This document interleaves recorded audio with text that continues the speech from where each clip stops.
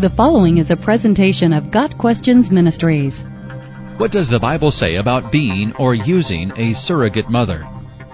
Using a surrogate mother to bear children for a childless couple is as old as Abraham and Sarah in Genesis chapter 16. Sarah could not bear children, so she gave her servant Hagar to Abraham so she could have his children. This was a common practice at the time, since a childless woman was shamed by her friends and family.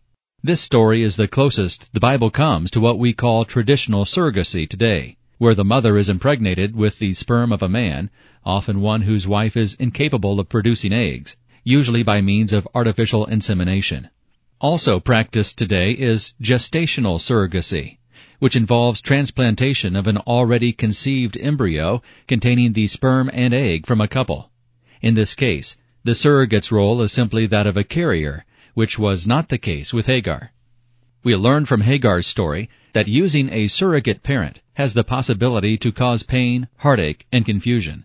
One problem that arose with Hagar is that she did not want to give her child over to Sarah when it was born. This can still happen today, as women discover that giving away their children, despite financial compensation, can cause immeasurable pain because of the bond that forms between the pregnant mother and the child she is carrying, even before it is born.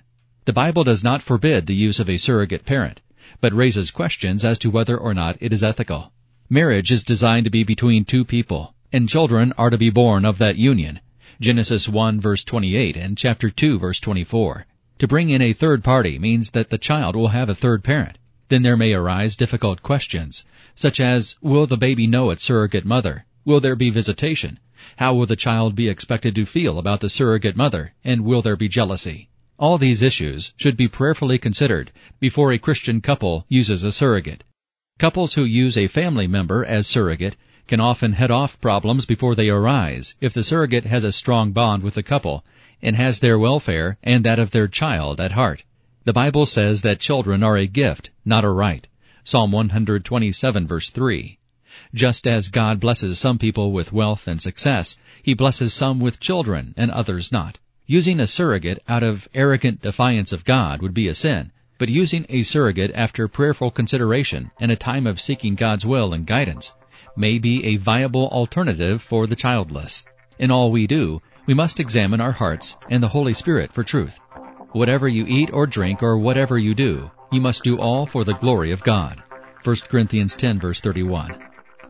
Got Questions Ministry seeks to glorify the Lord Jesus Christ by providing biblical answers to today's questions. Online at gotquestions.org.